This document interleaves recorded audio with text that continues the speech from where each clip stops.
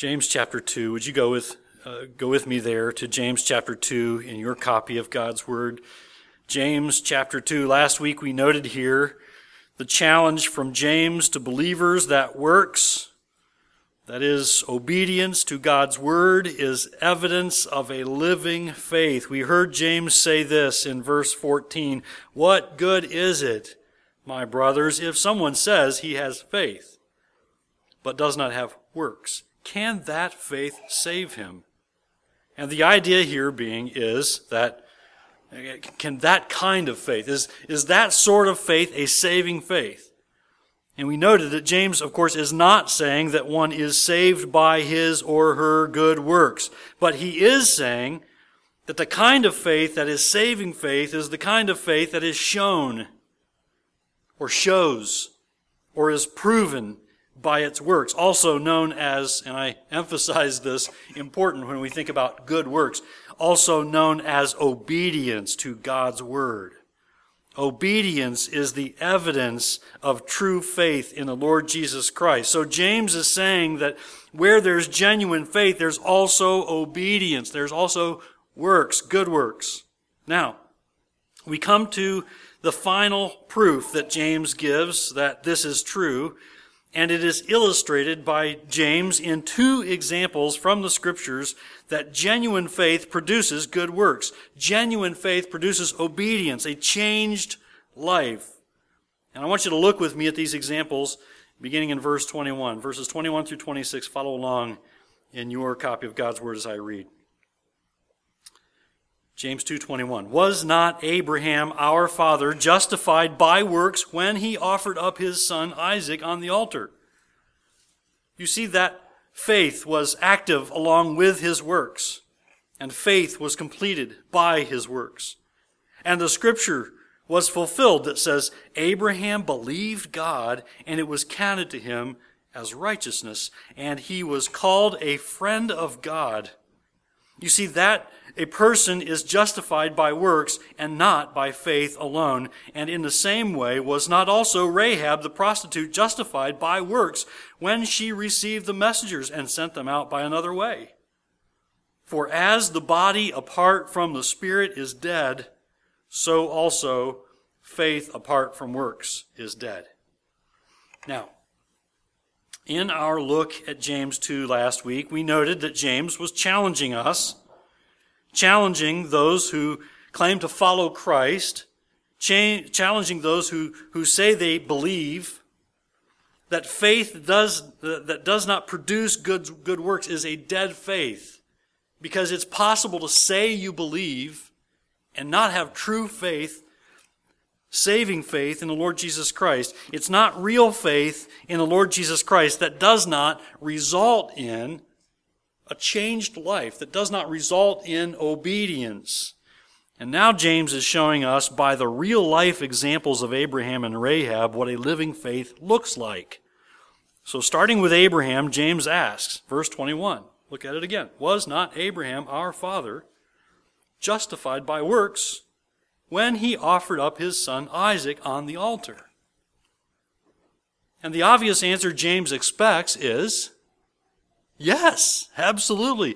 If you don't know or don't remember the real-life example of Abraham's faith, God had asked Abraham, told Abraham, commanded Abraham to offer up his long-waited-for and only son Isaac as a sacrifice.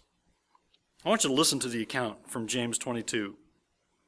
James 22 says, "After these things, God tested Abraham and said to him, 'Abraham,' and he said, 'Here I am.'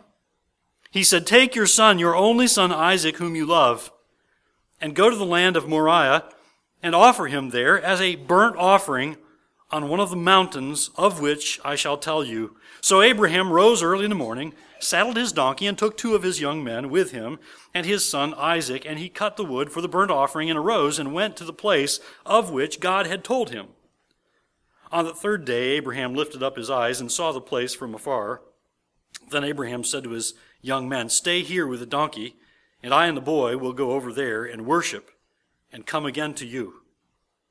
And Abraham took the wood of the burnt offering and laid it on Isaac his son, and he took in his hand the fire and the knife. So they went both of them together.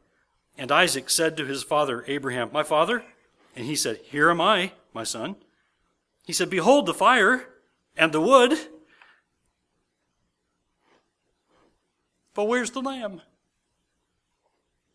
Where's the lamb for the burnt offering?" Abraham said, "God will provide for himself the lamb for a burnt offering, my son." So they went, both of them together. When they came to the place of which God had told him, Abraham built the altar there and laid the wood in order and bound Isaac, his son, and laid him on the altar on top of the wood. And then Abraham reached out his hand and took the knife to slaughter his son.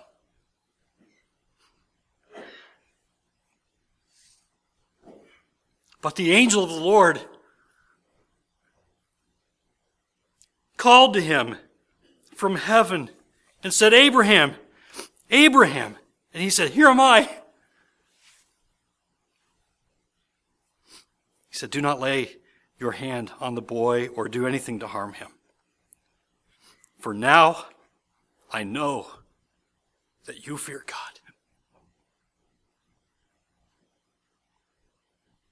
seeing you have not withheld your son, your only son, from me."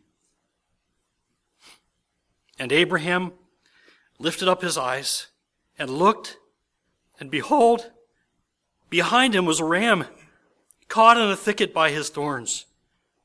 And Abraham went and took the ram and offered it up as a burnt offering instead of his son. So Abraham called the name of the place, "The Lord will provide," as it is said to this day, "On the mount of the Lord it shall be provided." And the angel of the Lord called to Abraham a second time from heaven and said, "By myself I have sworn, declares the Lord, because you have done this and have not withheld your son, your only son, I will surely bless you, and I will surely multiply your offspring as the stars of heaven and as the sand that is on the seashore, and your offspring shall possess the gate of his enemies. And in your offspring shall all the nations of the earth be blessed, because you have obeyed my voice."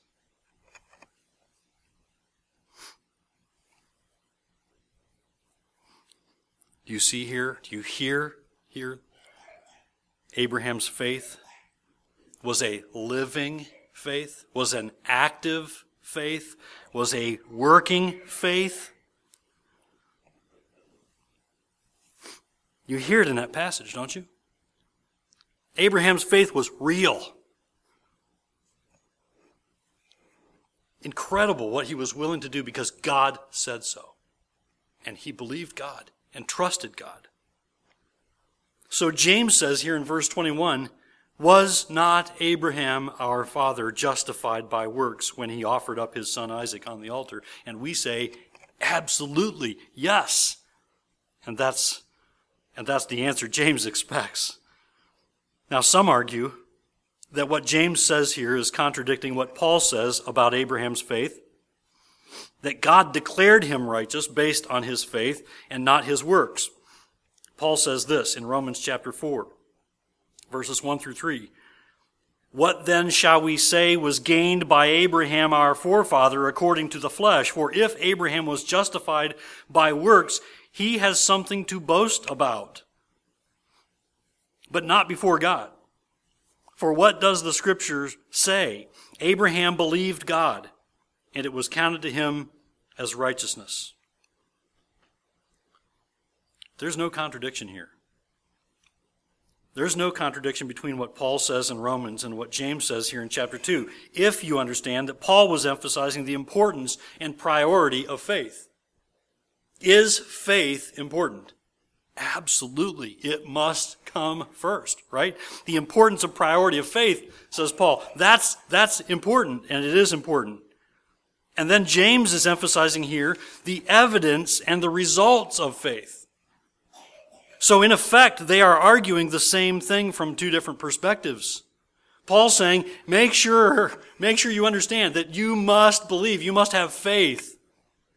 And James is saying that if you have faith, you will have works. And they're arguing the same thing. I think that's clear in how James argues here that faith was the compelling force behind Abraham's obedience. Faith is what made Abraham obey and be willing to do that incredible thing, sacrifice his only son. Incredible. Keep going here. Look at verses 22 to 24. I think it's clear here how James argues here that faith was the compelling force behind Abraham's obedience. Verse 22, you see that faith was active along with his works, and faith was completed, or I think the idea here is shown by his works. And the scripture says, verse 23, was fulfilled. It says, Abraham believed God, and it was counted to him as righteousness, and he was called a friend of God. You see that a person is justified by works and not by faith alone. And you hear in that passage, and in the passage I just read from Paul, they both cite the same Old Testament passage, don't they? So here's James challenging those who say they have faith. That this is what genuine faith looks like. Genuine faith leads to and is the compelling force behind obedience. Genuine faith compels us to obey. Genuine faith says, I don't need to earn the righteousness of Christ. I don't need God's righteousness. I have it. It's a gift. Now I want to obey. I want to please God. But the so-called faith that fails to lead to obedience is a dead faith, says James. A living faith, an active faith, a true faith is the finished work of the Lord Jesus Christ. When you put your faith in Jesus Christ, that will lead to obedience. That will see and find its fulfillment in action, a working faith. Not working so that you can earn anything. It's a working out of the faith that is growing in you. The showing forth of the faith that is working in you. And Abraham is not alone. As an example of this, James also points to Rahab. Look at verse 25 again. And in the same way was not also Rahab the prostitute justified by works when she received the messengers and sent them out by another way? Now, in pointing to Rahab, James says here, look at verse 25, he says, in the same way, right? And he is pointing out that this is the same truth as seen in Abraham's case. This is the same truth illustrated in another life, a different life, a very different life. Note also that in using the example of Rahab, the harlot, the prostitute, he's showing by stark contrast the far-reaching and universal application of this truth that one is justified by faith. Not by works, not by anything you have not done. I've not been that bad. Shouldn't God be okay with me? I'm sorry. All have sinned, right? And fall short. And so by using Abraham and then pointing to Rahab, we are getting almost two extremes here. And this marvelous truth, this far-reaching and universal application of justification by faith is incredible, isn't it? And that is the grace of God. And here are two people so very different, but the same truth applies to them both, and to you and to me. Praise God. In Joshua 2, we learn of the account of the two men whom Joshua had sent to spy on the city of Jericho. Providentially, I believe, God led these two spies to the house of a prostitute who would actually help them hide. And when she realized the men were being pursued by soldiers, she took them to the rooftop, the flat rooftop. Now, Not only does she hide them on her rooftop, but she lies to the soldiers. And on that note, let me just say this. The Bible tells us that she lied, but does not condone that she lied. And I say that that's important because I don't think the Bible justifies that her lie was all right. Because who is in control here? God's in control, correct? God certainly is using this woman to hide the spies, but she doesn't need to lie. Is God not capable of providing a way of escape for them on his own? He doesn't need her lie, but she doesn't realize this. But the point of the passage here, and the remarkable thing that I want to draw from Joshua 2 is this. It's her conversation with the two spies on a rooftop, which is incredible. Listen to her proclamation of faith. Listen to Joshua 2, verses 8 through 11. Before the men lay down, she came up to them on the roof and said to the men, I know that the Lord has given you the land, and that the fear of you has fallen upon us, and that all the inhabitants of the land melt away before you. For we have heard how the Lord dried up the water of the Red Sea before you when you came out of Egypt, and what you did to the two kings of the Amorites who were beyond the Jordan, to Sihon and Og, when you whom you devoted to destruction. And then verse 11, and as soon as we heard it, our hearts melted, and there was no spirit left in any man because of you. For the Lord your God, He is God, in the heavens above and on the earth beneath. Do you hear the proclamation of faith in her statement?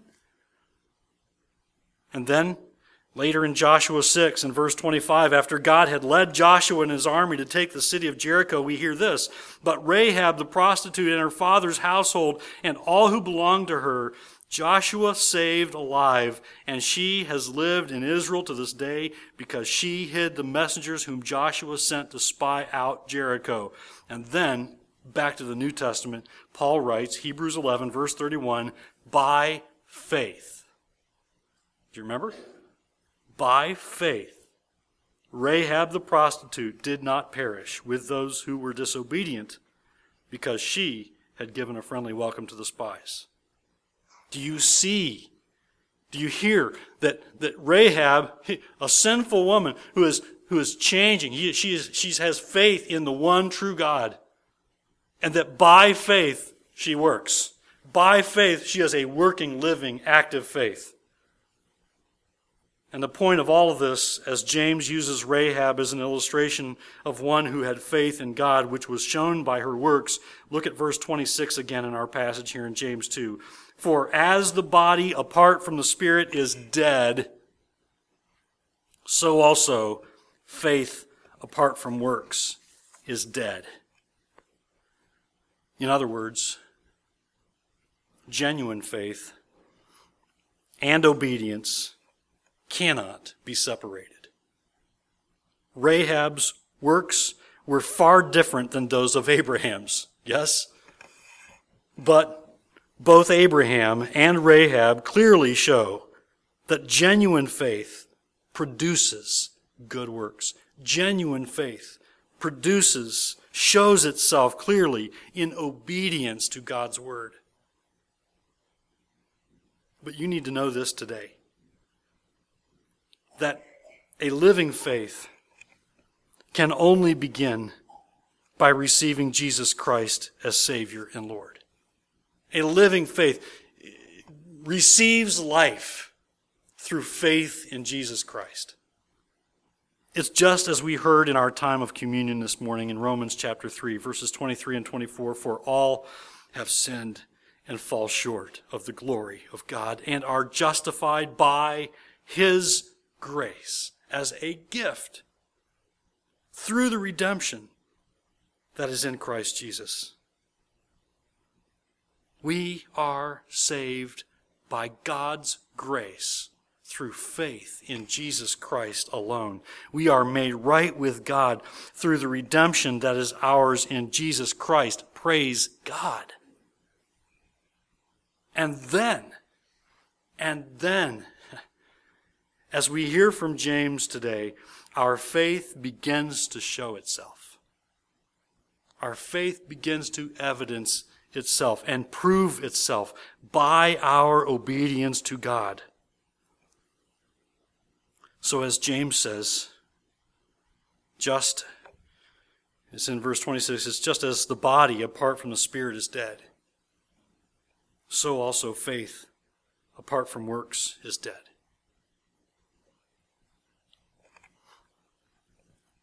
Just as the body apart from the Spirit is dead, so also faith apart from works is dead. I'm not asking you today to prove your faith by your works. I'm asking you to trust Jesus Christ and Him alone. Put your faith in Jesus Christ. Trust in His Word. Hide His Word in your heart. And then walk in obedience to God. What good is it, my brothers, if someone says he has faith but does not have works? Can that faith save him? That's a strong challenge from James, isn't it? And it is an important challenge that we must heed if we're going to honor God with true faith and the obedience that follows.